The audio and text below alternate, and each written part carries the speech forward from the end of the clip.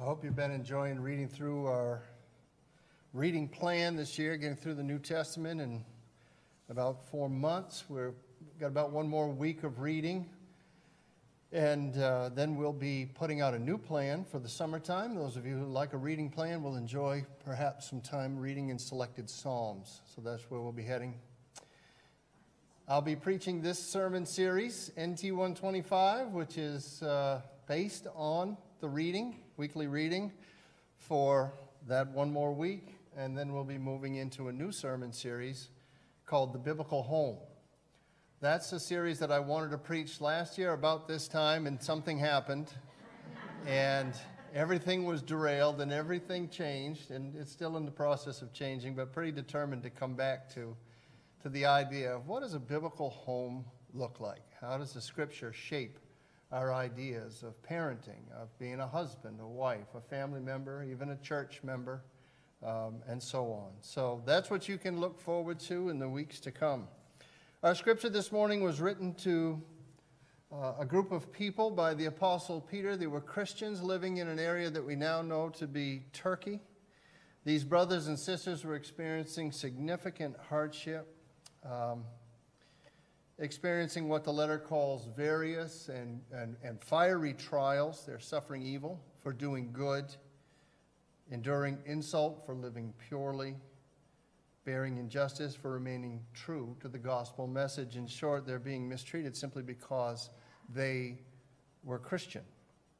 So it is to those believers who are suffering because of their faith, that are looked down upon and marginalized because of their convictions and their lifestyle choices, that Peter writes with assurance, and he offers them both the perspective and the encouragement that they're going to need to persevere. His letter has, in fact, been a source of perspective and encouragement for persecuted Christians through the ages. We might agree that in the Western world, we who have enjoyed the protections of a free society for most, if not all, of our lives, know little or nothing about the type of persecution that was being experienced by these early Christians, or that is being experienced even now by our brothers and sisters across the globe. But that persecution and hostility towards Christianity, we might also agree, appears to be drawing ever near to us today. Pastor and author Tim Keller has written, "The overall decline of Christian influence in the West is inarguable. Each generation is becoming less religious and less Christian. While religion was broadly seen as a social good, or at least benign, increasing numbers of people now see the church as bad for people and a major obstacle to social progress. Traditional beliefs about sexuality and gender are being viewed as dangerous and restrictive of people's basic civil rights." Pastor Alistair Begg wrote recently an article entitled, "Welcome to Exile, It's Going to Be Okay." He wrote, "Christians are increasingly going to be seen as different, and not in a good way. We are increasingly going to have to choose between obedience and comfort. The next decades will not bring apathy to the gospel, but antagonism, and that's okay. After all, that has been the reality for most of God's people through most of history." The same conflicts and questions and choices facing Peter's first century readers are, as Al Mohler puts it in his most recent work, for us, a gathering storm. How will we weather the storm? What will we do? Well, whole books have been written and are being written about how to respond to those hostile to Christianity, but for us this morning, we're going to hone in on just one verse, the 13th verse of 1 Peter 1, and that's going to give us a start at least.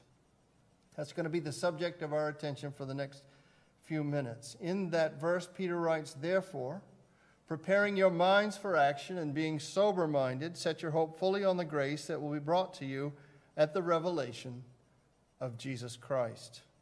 So you know this by now, that in Scripture, whenever we encounter a therefore, we always have to ask, what's it there for? Which usually involves going back and reading what came before it, right? And so in verses 1 to 12 of chapter 1 in this epistle, Peter reminds his readers of who they are and what they have in Jesus. That's the short condensed version of those 12 verses, who you are and what you have in Jesus. Lest they forget or come to think differently because of the opposition that they're facing, they are God's chosen ones. They are recipients of a new birth. They are beneficiaries of a great and eternal inheritance. They are enduring a suffering that is not pointless, but necessary if God is going to accomplish his perfect purposes in them. They are saved, and they are being saved, as they await the eventual and sure salvation of their souls at the return of Jesus Christ. That is the backdrop against which we read the 13th verse. Peter's saying, this is who you are, this is what you have, this is what you can look forward to. And then he begins to lay out a plan for how to live godly in an unfriendly, antagonistic world. A plan that is just as relevant for Christians today as it was for those very first readers. Let's pray. Father, as we humble ourselves now and we come to sit underneath your word, we ask you to speak to us. Your voice is the one we are here for, and yours is the one that matters. Lord, help us to rightly divide your truth. Give us the courage to receive it implanted in our hearts. May it affect the change that you intend for it in our lives, in our perspectives, in our attitudes, in our conduct. We pray these things in Jesus' name. Amen. Therefore, preparing your minds for action and being sober-minded, set your hope fully on the grace that will be brought to you at the revelation of Jesus Christ. Preparing your minds for action. Here's where our modern translations let us down a little bit, but if you happen to be following along in the King James Version, you're going to get a taste of the original language intent or the word image that's there anyway, because the King James Version of this verse says, and you might have learned it this way or read it this way at some point, gird up the loins of your mind. Gird up the loins of your mind. You came to church this morning, you didn't even know your mind had loins, did you? Now you have learned something. It's been worth the trip, I hope. Gird up the loins. I love that. It's Old English. Gird your loins. What does that even mean? It is a phrase that means to prepare oneself for something challenging or difficult. It is to get ready. It's true. It's on the internet. Look. If you are wondering how you might gird your loins someday, there it is. I don't want you to spend a lot of time figuring that out, but I just wanted to point. What I really like about it, if you look at that, how to gird up your loins, on the other side of that it says, the art of manliness. Yeah, every man should know how to gird up his loins. Okay, get rid of that slide, Ben. That's distracting. This is what a man in ancient times would have to do, because those flowing robes that they wore were fine for normal activity. But if you were going to do some strenuous work, if you wanted to run, if you were called upon to fight, that's going to get in the way. So in those circumstances, a person would have to take that robe and pull it up between his legs and tuck it into his belt. That's going to allow him the freedom that he needs to move quickly.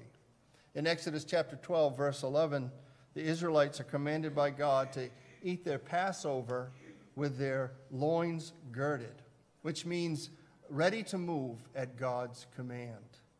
Jesus in Luke 12:35 says, let your loins be girded about and your lights burning. A modern translation of that verse, stay dressed for action and keep your lamps burning. So in his epistle, Peter really is just pointing out something that Jesus has already said. God calls you, God calls us to be ready in the moment.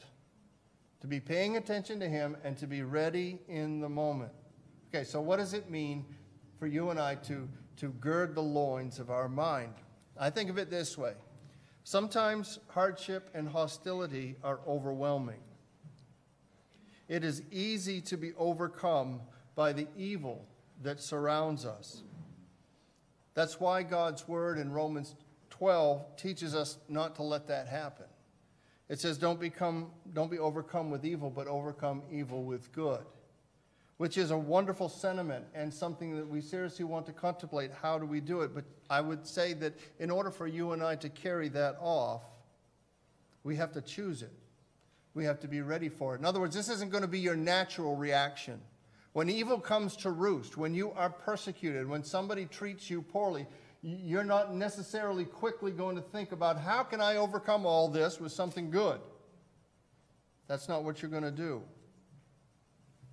Peter exhorts us to be ready for the moment when we need to take action. Look for and be prepared for and see the spiritual principles that are at work and position yourselves to respond properly in obedience. That's what Peter's getting at. If we fail at this, if we just approach life every day as business as usual, even if it's not business as usual, we're going to be prone to misinterpret. We're going to make no adjustment for the times that we are living in. We're going to be unprepared to recognize the workings of God. It will be lost on us that we are engaged in a spiritual battle. This is a time when a trip into Ephesians 6 would be helpful. We're waging war, but it's not a physical war, it's a spiritual war. And if we keep up with this imagery, if we're not alert, if we don't gird the loins of our minds, then we're going to be easily tripped up. That's the whole purpose of girding, is so that you don't get tripped up. But if we don't do it, we'll be tripped up. So, step number one for faithful living in times of trial is to be mentally prepared, to be spiritually alert, to be girded, as it were, for mission. Are you ready for that? Should God tap you when God calls you? Can you move quickly in obedience? What is God up to in your life right now? And what does faithfulness to God look like? Step two, Peter writes, is to be sober. In the passage that I just referenced from Luke 12, Jesus speaks of a servant who was not ready for his master's return. He took advantage of his master's absence, and rather than tend to his master's business, he took the time to indulge himself and to act badly, beating the hired hands and drinking and getting drunk. In that story, Jesus contrasts readiness with drunkenness, and Peter does something similar. If we're going to be ready for action, he says we have to be sober-minded. Literally, the command is be sober. So we can read that two ways. We can read it literally and we can read it figuratively. Both of them are appropriate, I think, and intended. Because later in his letter, in chapter 4, Peter was going to write about literal sobriety. 1 Peter 4, 1-3, since therefore Christ suffered in the flesh, arm yourselves with the same way of thinking. So let me just pause here and show you that Peter is encouraging you to do here what he just encouraged you in the 13th verse of chapter 1. Arm yourselves with the same way of thinking. Gird the loins of your mind. Have a clear perspective on this. For whoever has suffered in the flesh has ceased from sin, so as to live for the rest of the time in the flesh, no longer for human passions, but for the will of God. For the time that is past suffices for doing what the Gentiles want to do, living in sensuality, passions, drunkenness, orgies, drinking parties, and lawless idolatry. So his audience is primarily Gentile. And these are people who have left a way of life, which he's later going to call a futile way of living, in order to follow Jesus. This is how they used to be. And what Peter is saying, be careful that you don't fall back into that old way of being. In other words, Peter's saying, that's what you were, right? Sufficient for the time past are those lawless things. That's what you were, but it's not who you are. That's how you once lived, but it's not how you are to live now. So be careful that you don't fall backwards. So listen, friend, what is the temptation, almost a universal temptation, I'd say, when times are hard? What is the pull when we are suffering? Is it not to come out from under that suffering somehow? Is it not to escape that hardship some way if we can? Whether that's a physical or an emotional suffering. One of the ways to do that is to indulge the self, to numb the mind, to find pleasure in the flesh, to offset the ache and the pain that is in the heart, to make the world go away, if only for a short time. As commentator Edmund Clowney puts it, sobriety, both literal and figurative, marks the Christian lifestyle. Drunken stupor is the refuge of those who have no hope. Drunken stupor is the refuge of those who have no hope. And as Christians, we have hope. And we have something better to live for, don't we? So we don't have to run away or escape into drugs or alcohol. As Christians, we do have hope. And so a drunken stupor is not needed. It's not an option. We are literally to be sober. This, by the way, is why the church preaches against drunkenness. This, by the way, is why the church should take a stand on something called recreational marijuana. What is that but our trying to come out from under the stresses of the day? I'm not to say that we can't relate to that, though, right? I mean, we know what stress is like, and we know that there are times we'd like to check out. And after the last year, who hasn't been tempted that way?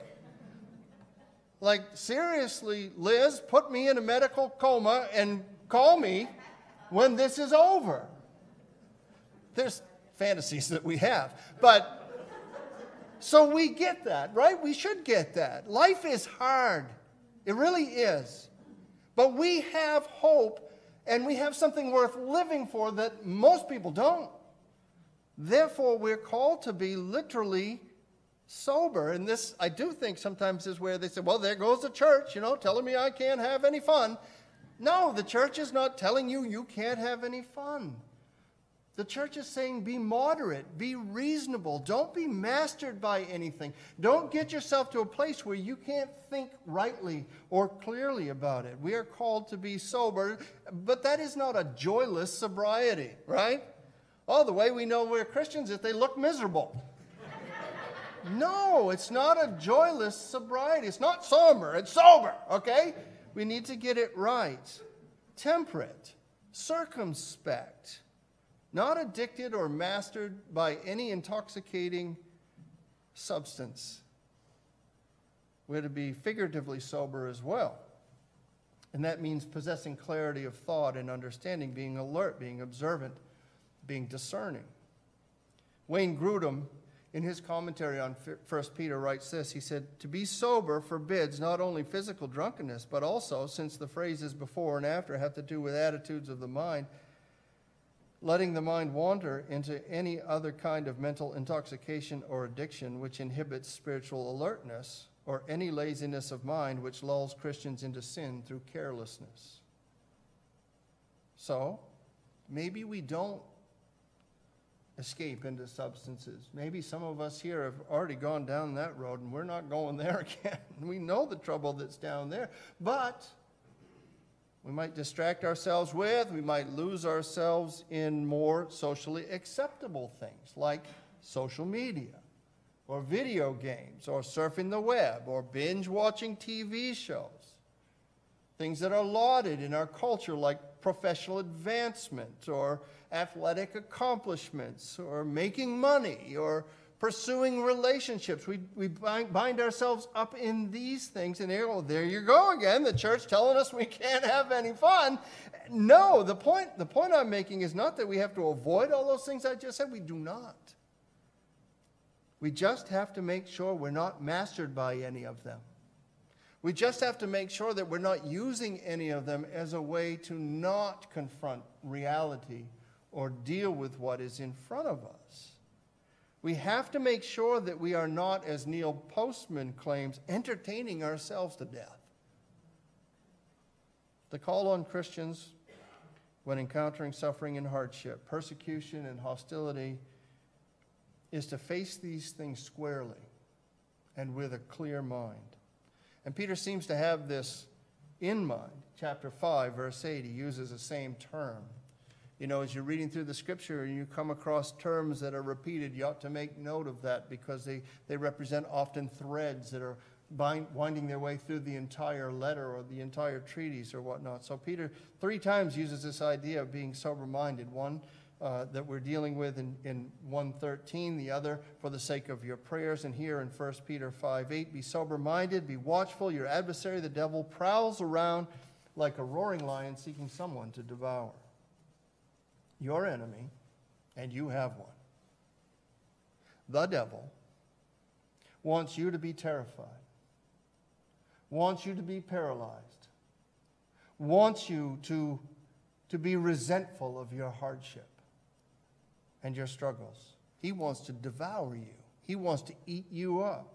He wants to overcome you by getting you to think wrongly about your trials. He wants you to doubt your relationship with God.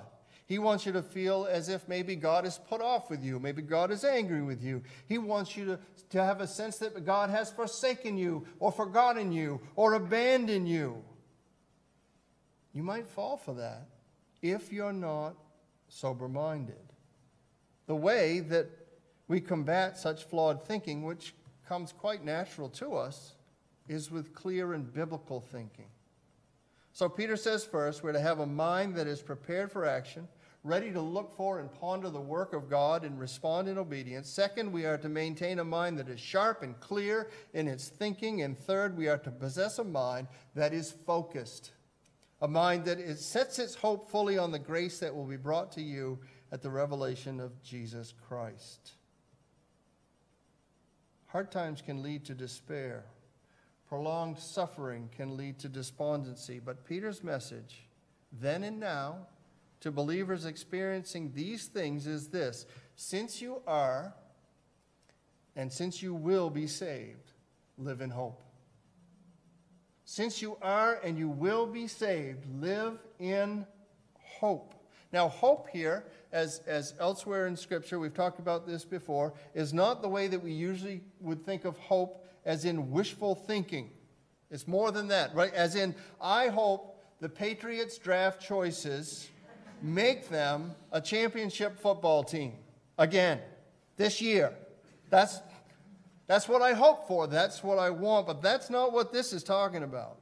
Nor is our hope to be tethered to some not just personal desirable outcome, like I just said, but some vague hope as well. Even something like, well, I hope this pandemic goes away. Or I hope these vaccines work.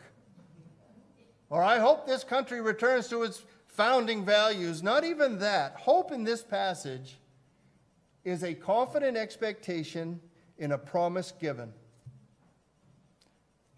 So the exhortation is for us to confidently trust that out of the present disorder of human striving will come a new order at the return of Jesus Christ. Now, the breadth of this verse seems hard to comprehend. Set your hope fully on the grace that will be brought to you at the revelation of Jesus Christ. But that jumps out at me and challenges me because I don't know if anything in the last year has received my full attention. And I don't know if I'm capable of putting my full attention on anything anymore. I have looked for my car keys more in the last year than ever. Aren't we all suffering some sort of brain fog? Am I the only one? I would forget my head if it were not attached. So easily distracted. So easily put off. What's getting my attention? What am I thinking about? What am I feeding my soul with? Where do I allow my eyes to gaze fully? Set your hope fully on the grace that we brought to you at the revelation of Jesus Christ. That word translated fully can also mean completely or perfectly, without wavering. And I like the King James on this one. It says, and hope to the end. Hope to the end for the grace that is to be brought unto you with the revelation of Jesus Christ. Hang on. Don't give up. Persevere.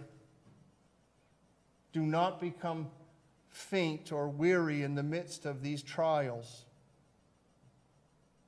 Right? Paul says that to the Galatians. In due time, you'll reap. If you don't become weary.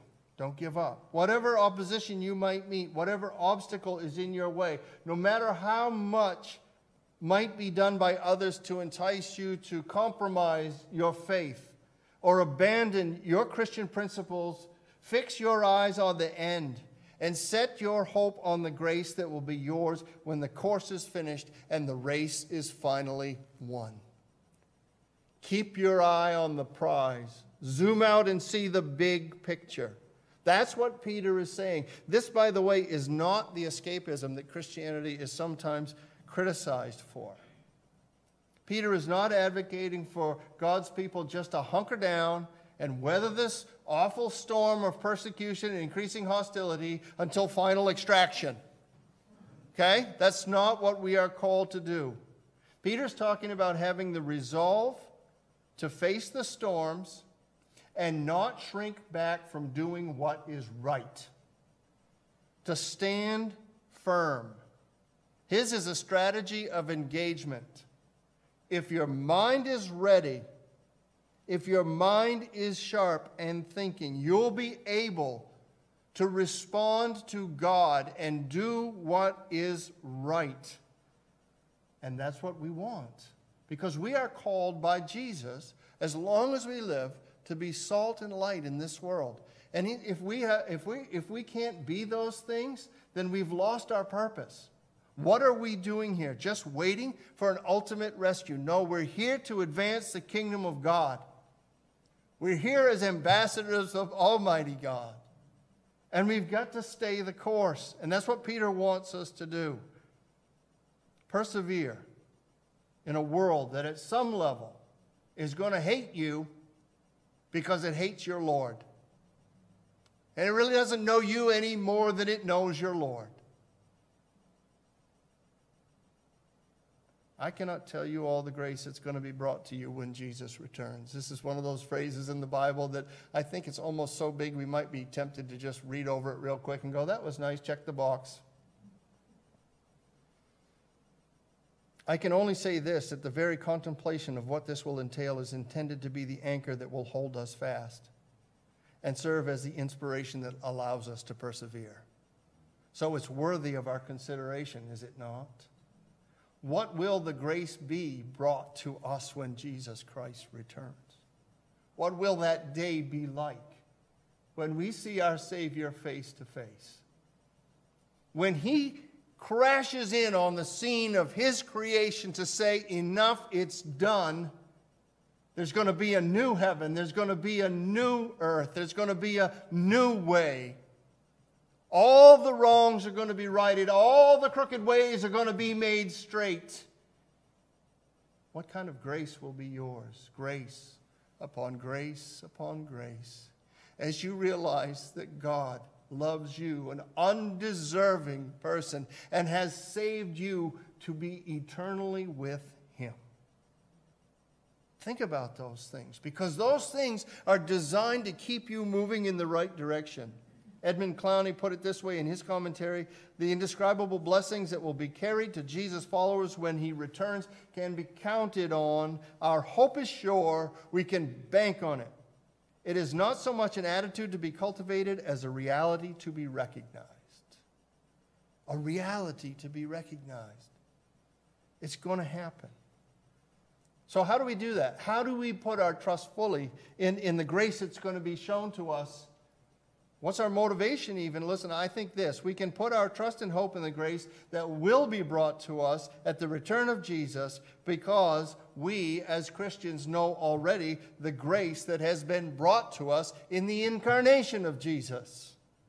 That is, we understand the grace that is ours because of the gospel. We understand the grace that is ours because of the birth, the life, the death, burial, and resurrection of Jesus Christ. This He has done for us, so we can count on what He will do for us. We celebrate the grace that is ours now in confident assurance of the grace that will be ours then. When we received the gospel message, we were saved. And while we draw breath, we are daily being conformed to the likeness of Jesus. We are being saved. And beloved, one day, when the trump shall resound, and the Lord shall descend, a new age will dawn, where sin and death and pain and loss will forever be things of the past.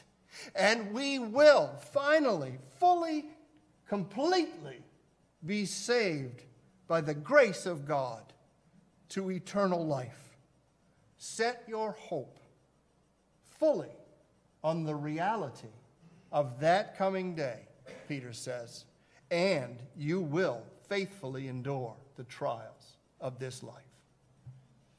Our Father, we thank You and we praise You for the hope that is in Your word, for the instruction that we need and appreciate, Lord, for the reminder of where we should be looking.